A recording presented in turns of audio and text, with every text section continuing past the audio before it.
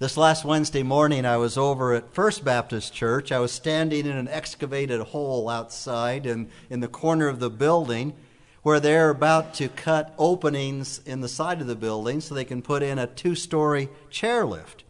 And I looked out to the southeast and saw the clouds, and I said, well, it looks like we're going to get that rain that they said was coming, because the sky was darkening.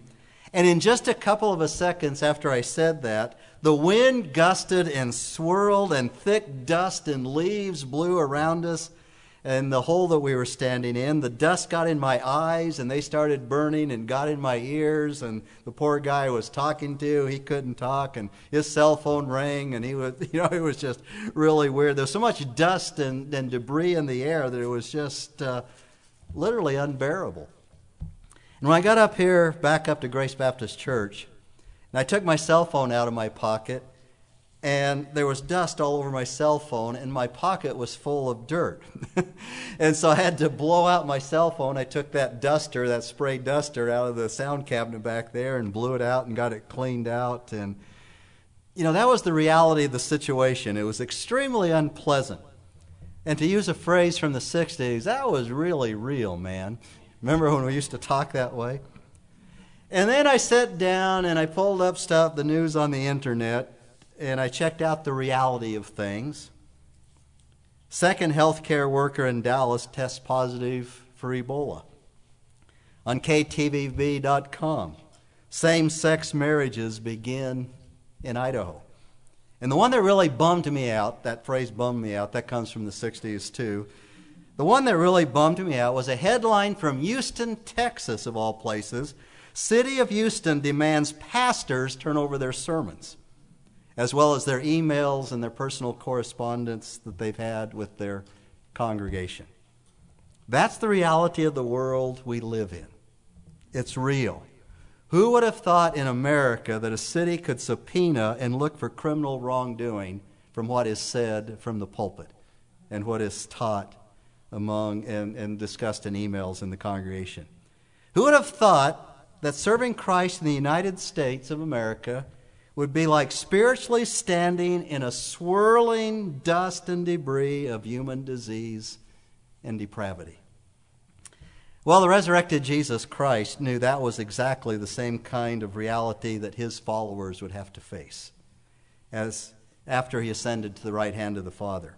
He was sending them out into a world that would be openly hostile, openly, diametrically opposed to the message that he had commanded them to proclaim. Jesus had told them that he sends them out as sheep in the midst of wolves. Wolves. Seems like we can't even quote Jesus without related to politics in Idaho and the introduction of wolves into our land. I don't know about you, but wolves scare me. One time when we were looking for a pastoral position, we were looking at a church in Alaska that was interested in us coming to serve and me being their pastor there. And so as we were researching Alaska, we were watching videos about Alaska, and we were reading books and magazine articles about Alaska. And Elizabeth, who was about 13 years old at the time, and she said I could share this story, she fell in love with Alaska. And one evening, the movie White Fang was on TV, and of course it's based on the book by Jack London, which is about a 3/4 wolf and 1/4 dog, which was born in the wild. And the movie was set in the Yukon during the gold rush, but for me that was close enough to Alaska that we thought that watching the movie might temper some of Elizabeth's enthusiasm for Alaska. We watched the movie that graphically portrayed the harsh realities of the region, and when the movie was over, I asked Elizabeth what she thought. And she said, "When we move to Alaska, I want 2 dogs, a sled, and a wolf puppy." The faith of a child. If God is for us, who can be against us? When Jesus sent his followers out, they needed not only the proper message, but they also needed the confidence to proclaim that message, even if it cost them their lives. Theophilus, to whom Luke wrote the book of Acts, needed the proper message, and he needed the confidence to proclaim it. We as well need the proper message and we need the confidence to proclaim it in the present reality in which we live today. When Luke introduces his letter to Theophilus in the first few verses of the book of Acts, Luke wants us to know that when we obey Jesus Christ, reality is going to clash with reality. Reality is going to clash with reality, and that we must be so convinced of the reality of Jesus Christ in our lives and in such a way that the disturbance we make turns the world upside down. G. Campbell Morgan once said, "Organized Christianity which fails to make a disturbance is dead." Concerning Morgan's statement, "Organized Christianity which fails to make a disturbance is dead," Pastor Greg Laurie adds, "And frankly, that's what concerns me. We're not making much of a disturbance anymore. We're so worried about fitting in, about relating, about being relevant and cool." Greg Laurie's about my age, so there's the 60s coming in again, cool. "That we've forgotten what it is to make a stand for truth. Instead of the church turning the world upside down, my fear is that the world is turning the church upside down." Unquote. In verses 3 through 8 of Acts chapter 2, Luke wants Theophilus, and he wants us as well, to be so convinced of what he calls convincing proofs, that like the apostles, we turn our world upside down, beginning in Emmett, New Plymouth, and Horseshoe Bend, Gem County, Payette County. So please turn once again to the book of Acts, Acts chapter 1 at verse 3.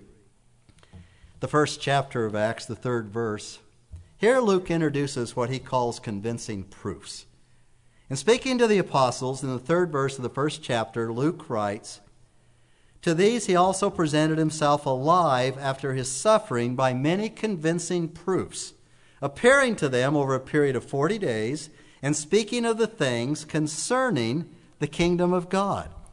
Now, the careful historian, Luke, is saying that Christianity isn't just some belief system that asks you to check your brains at the door or subscribe to misguided fairy tales. Christianity is based on documented evidence, on the life, the death, the resurrection, and the ascension of Jesus Christ. Documented evidence that justifies Jesus' claims and promises. Of course, there's an element of faith involved in being a believer, but Luke is saying that our faith is based on clear facts. The Greek word that Luke uses for proofs here is a word that carries the idea of convincing. The King James Version renders it infallible proofs. They are infallible, watertight, foolproof. They are convincing. But beginning only hours after the event of the resurrection itself, people denied that Jesus rose from the dead. Some immediately claimed that it was an elaborate hoax. The disciples come and stolen the body and hidden it someplace. Others have said that out of all those hundreds of witnesses the Bible speaks about, they experienced some kind of mass simultaneous hallucination, and they never actually saw the risen body. But Luke declares here, right off the top, listen to me, I've done primary research on this topic, and I have proof. I have proof. Luke points to two convincing proofs in these first verses of Acts chapter 1. The first is the reality of the resurrection of Jesus Christ from the dead. And the second is the reality of the promise of the Holy Spirit. Next week we'll see the reality of the ascension, which is a third proof. But here we see the reality of the resurrection of Jesus Christ. And verse 3 says that Jesus presented himself alive after his suffering. Of course, the suffering referring to the cross. Over a period of 40 days after being raised from the dead, Jesus appeared to his followers on several different occasions. Turn to Paul's first letter to the Corinthians for a moment. 1 Corinthians chapter 15. The first verse of the 15th chapter of 1 Corinthians. In the first 4 verses here, 1 Corinthians chapter 15, Paul gives us what has been called the gospel in a nutshell. Here is the core message of the gospel of Jesus Christ. Verses 1 through 4 of this 15th chapter is the message that turns the world upside down. Beginning at verse 1. Now I make known to you, brethren, the gospel. This is the gospel which I preached to you, which you also received, in which you stand, by which you are saved, if you hold fast the word which I preached to you, unless you believed in vain. Now here it is. Here is the gospel. For I delivered to you as of first importance what I also received, that Christ died for our sins according to the Scriptures, and that he was buried, and that he was raised on the third day according to the Scriptures. And now Paul is going to go and call upon eyewitnesses who testify to this truth. Verse 5, that he appeared to Cephas, then to the 12. Now Cephas here in the Aramaic means rock. It's the same as Petros. He appeared to Peter, then to the 12. Verse 6, after that he appeared to more than 500 brethren at one time, most of whom remain till now, but some have fallen asleep. By fallen asleep, he means some have died. More than 500 people at one time. And if you don't believe this, Paul says to the Corinthians, you can go ask them yourself, because most of them are still alive. Then verse 7, then he appeared to James and then to all the apostles. Why the special appearance to James? The James that it's talking about here is not James, the brother of John, one of the sons of thunder. This James is the half-brother of Jesus, a son of Mary and Joseph. This is one of the sons of Mary and Joseph. We also know Jude, who wrote one of the letters in our Bible, was also one of Jesus' half-brothers. James and Jude would have grown up in the same family as Jesus. How would you like it if one of your brothers, especially your older brother, was perfect?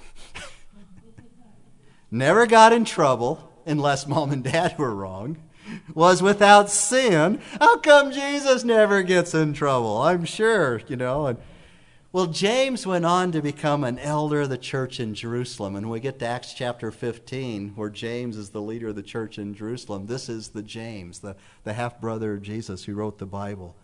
Go ask James, Paul says, and see what he has to say about Jesus. Then verse 8, and last of all, as to one untimely born, Paul says he appeared to me also.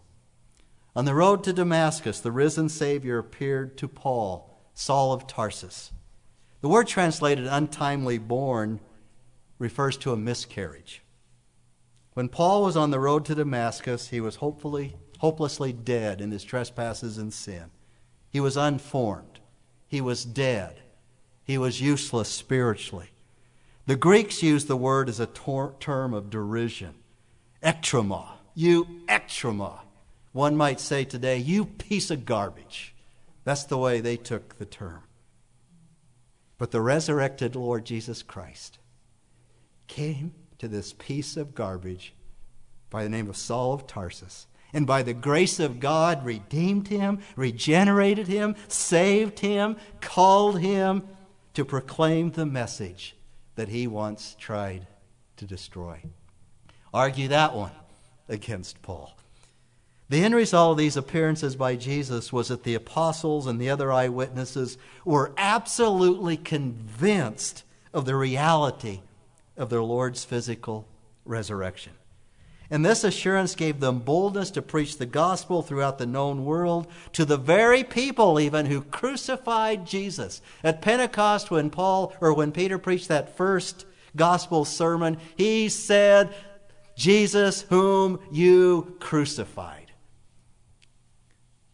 That boldness and the transformation of the apostles and believers from fearful, cowering skeptics to bold, powerful witnesses is a potent proof of the resurrection. Under the stress of torture, under exile, someone might have recanted and say, oh, Jesus didn't rise from the grave. We just made it up. But men and women don't die horrible deaths for the sake of a hoax. But not a one of them broke ranks because they could not deny what they knew to be true. Luke explains the reality of the resurrection in two ways. The last part of verse 3, Acts chapter 1. Luke says that Jesus spoke to them. Get back to the right chapter here. Chapter 1, verse 3. appearing to them over a period of 40 days and speaking of the things concerning the kingdom of God.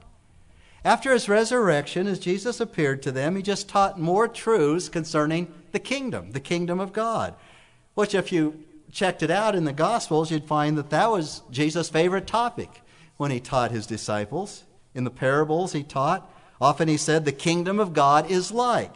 The kingdom of God is like a mustard seed. The kingdom of God is like a treasure hidden in the field. The kingdom of God is like a child, like a dragnet, like a merchant. And we could go all through those parables. In other words, after his resurrection, Jesus continued to teach more of the same message, more of the same truths to those to whom he appeared. And then Luke adds that Jesus ate with them. Now, verse 4 in the New American Standard Bible, it says, gathering them together. The word translated gathering there literally means eating with them. I like that translation better because eating with is a better translation because I think it speaks more of the reality of the resurrection.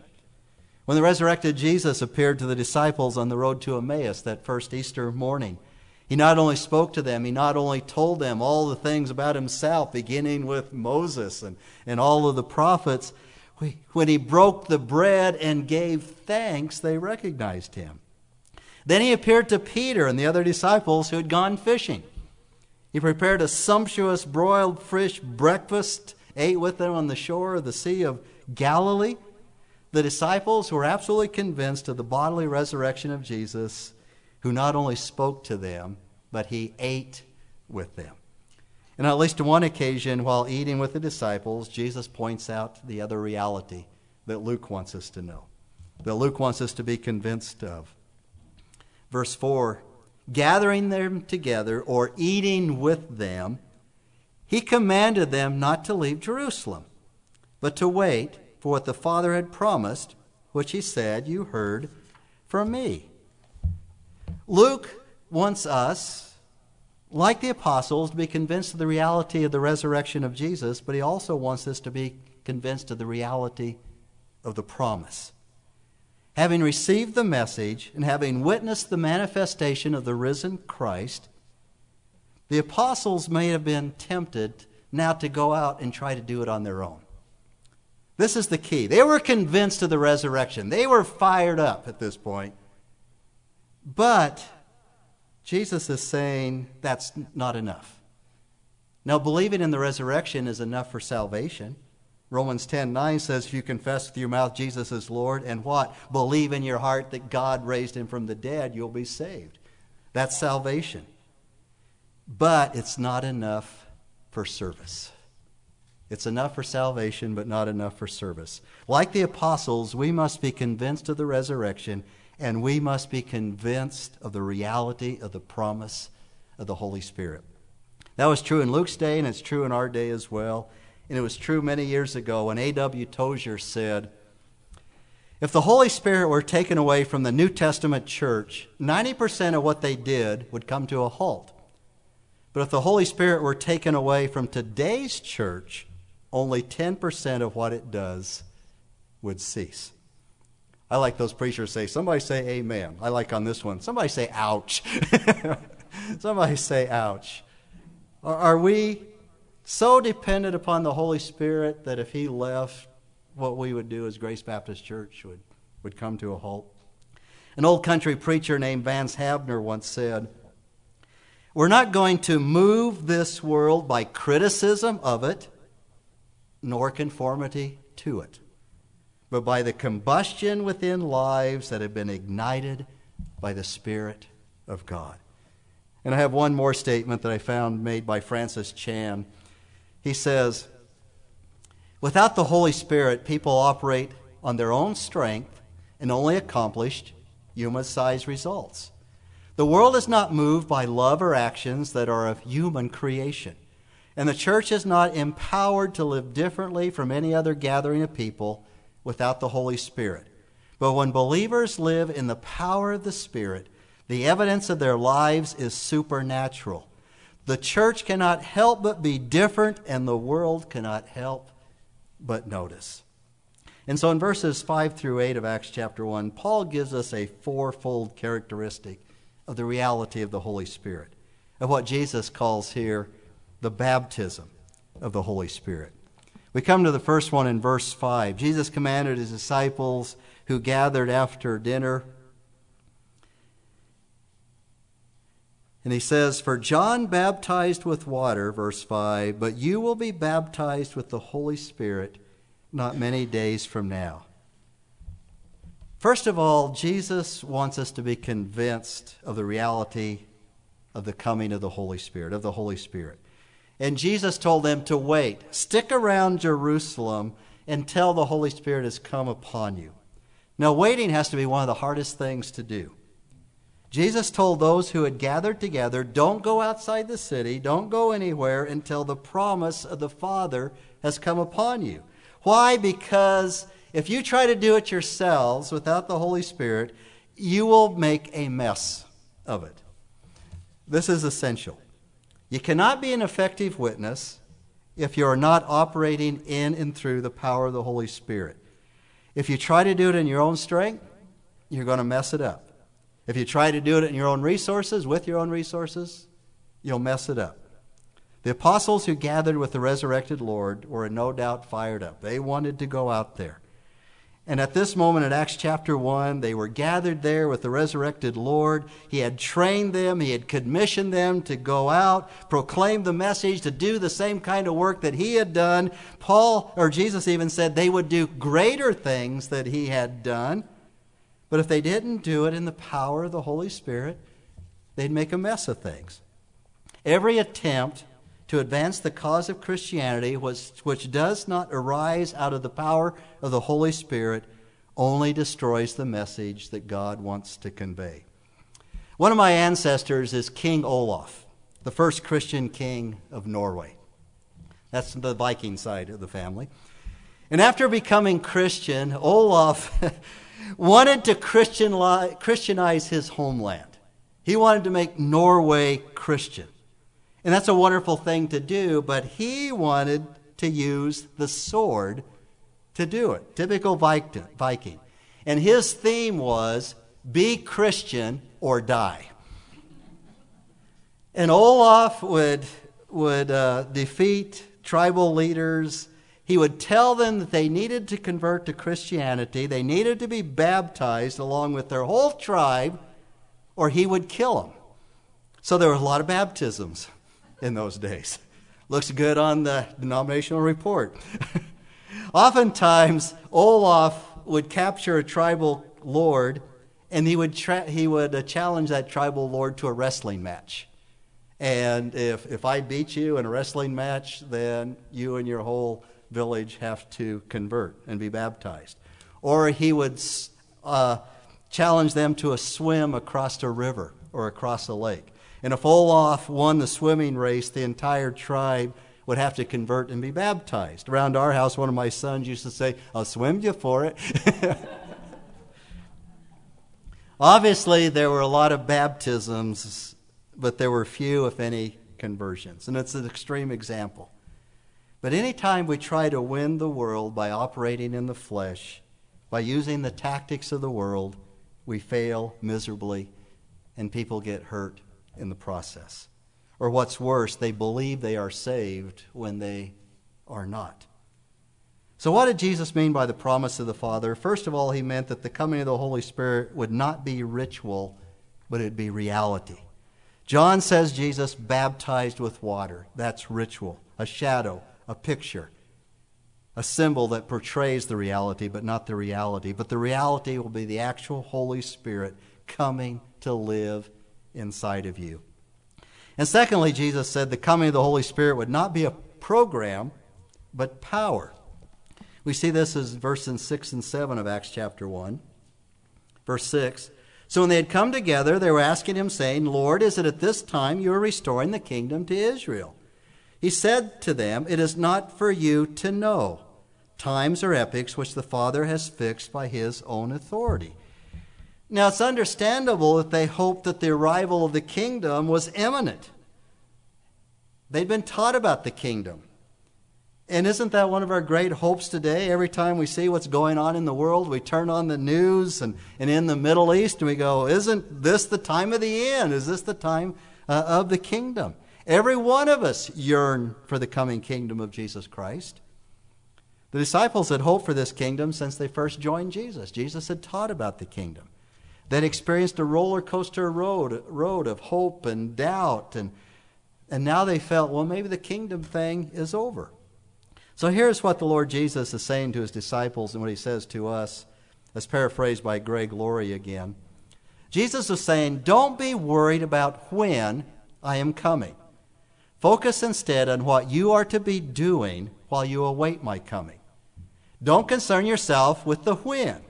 It will happen precisely when it's supposed to happen.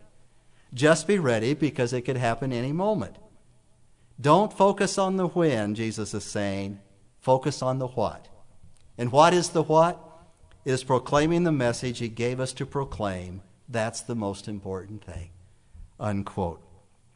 And thirdly, Luke shows us the words of Jesus that resurrection power lives from within rather than from without.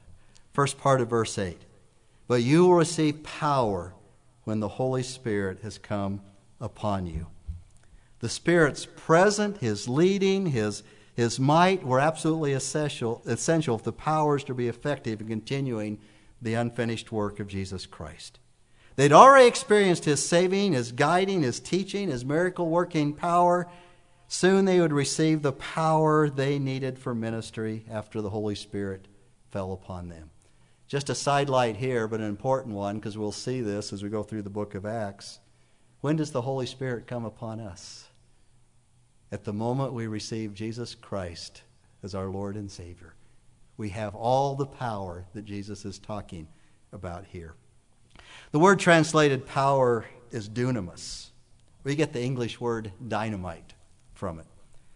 When Alfred Nobel, after whom the Nobel Peace Prize is named, you go, why Peace Prize? Because he was so sorry that he created a substance of such explosive power that he named dynamite, that he wished, because it had been used for evil purposes, that it had never been created. But he called this explosive power dunamis, dynamite. And all of us who believe in Jesus Christ, we have that spiritual dynamic, that power.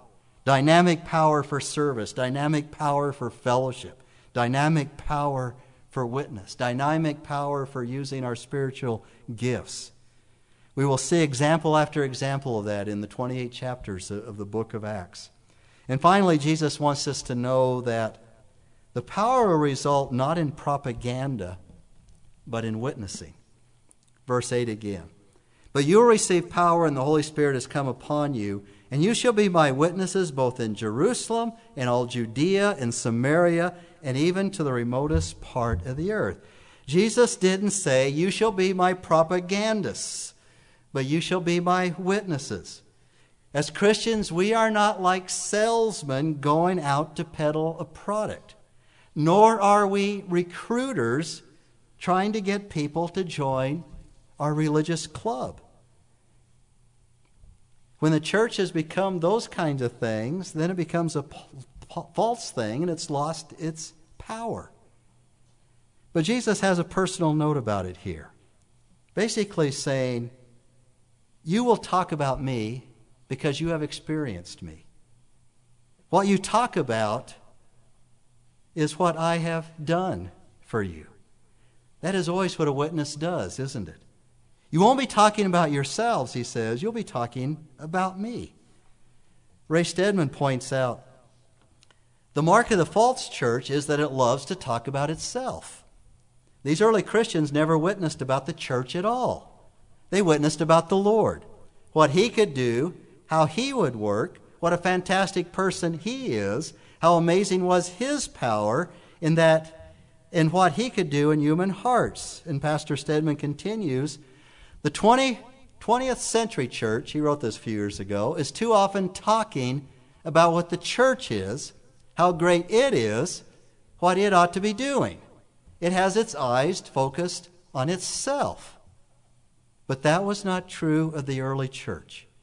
Its eyes were focused on the Lord, and it was a witness to Him. And how did that work for them? When reality clashed with reality, when the reality of the risen Lord Jesus Christ crashed with the reality of this world, those original 120 disciples who were gathered in that upper room at Pentecost had multiplied and changed the world. They had turned the world upside down. Tertullian was an early church father who wrote 200 years after the birth of the church. And he made this statement about the impact of the gospel in the Roman Empire. And he was writing to a Roman official to, we use the word apologia, which we have the word apology from it, but it's a defense of the gospel, as a defense of the Christians. And writing to this Roman official, he says of Christians, "We have filled every place among you, cities, islands, fortresses, towns, marketplaces, the very camp, tribes, companies, palaces, the Senate, the forum. We have left nothing to you but the temples of your God." Isn't that great? You love that? Tertullian is saying, there is no stone that has been left unturned. There isn't one little crevice or corner where the gospel hasn't invaded your culture. All you have left to do is your empty, void, pagan temples. And as you look back, we see that the Roman Empire eventually crumbled while the message of Jesus Christ reached across the world. Today in Emmett, Gem County, Payette County, Boise County, Horseshoe Bend, all of Idaho, and beyond, we have the same message and we have the same task before us today. So how are they able to accomplish it? They understood that ministry just wasn't for a few select apostles, just for a few. They understood that ministry was for everybody. Everybody who'd been filled with the power of the Holy Spirit and convinced of the reality of Jesus Christ in their lives and His resurrection, convinced that the Holy Spirit was working in them.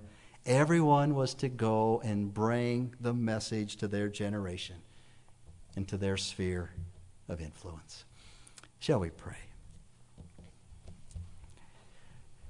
Our Heavenly Father, we yearn for it. We desire that same kind of dynamic that we see at work in the apostles and in the believers in the early church. Father, we ask that in and by your Holy Spirit that we might be used of you. May we be able to experience the same Holy Spirit power that you want us to experience. And Father, we pray that by our words, by our actions, by our testimony, that we might not leave one stone unturned. That in our sphere of influence, there won't be one crevice or corner where the gospel has not gone, and where we have invaded the reality of the culture around us. And for this we pray in Jesus' name. Amen.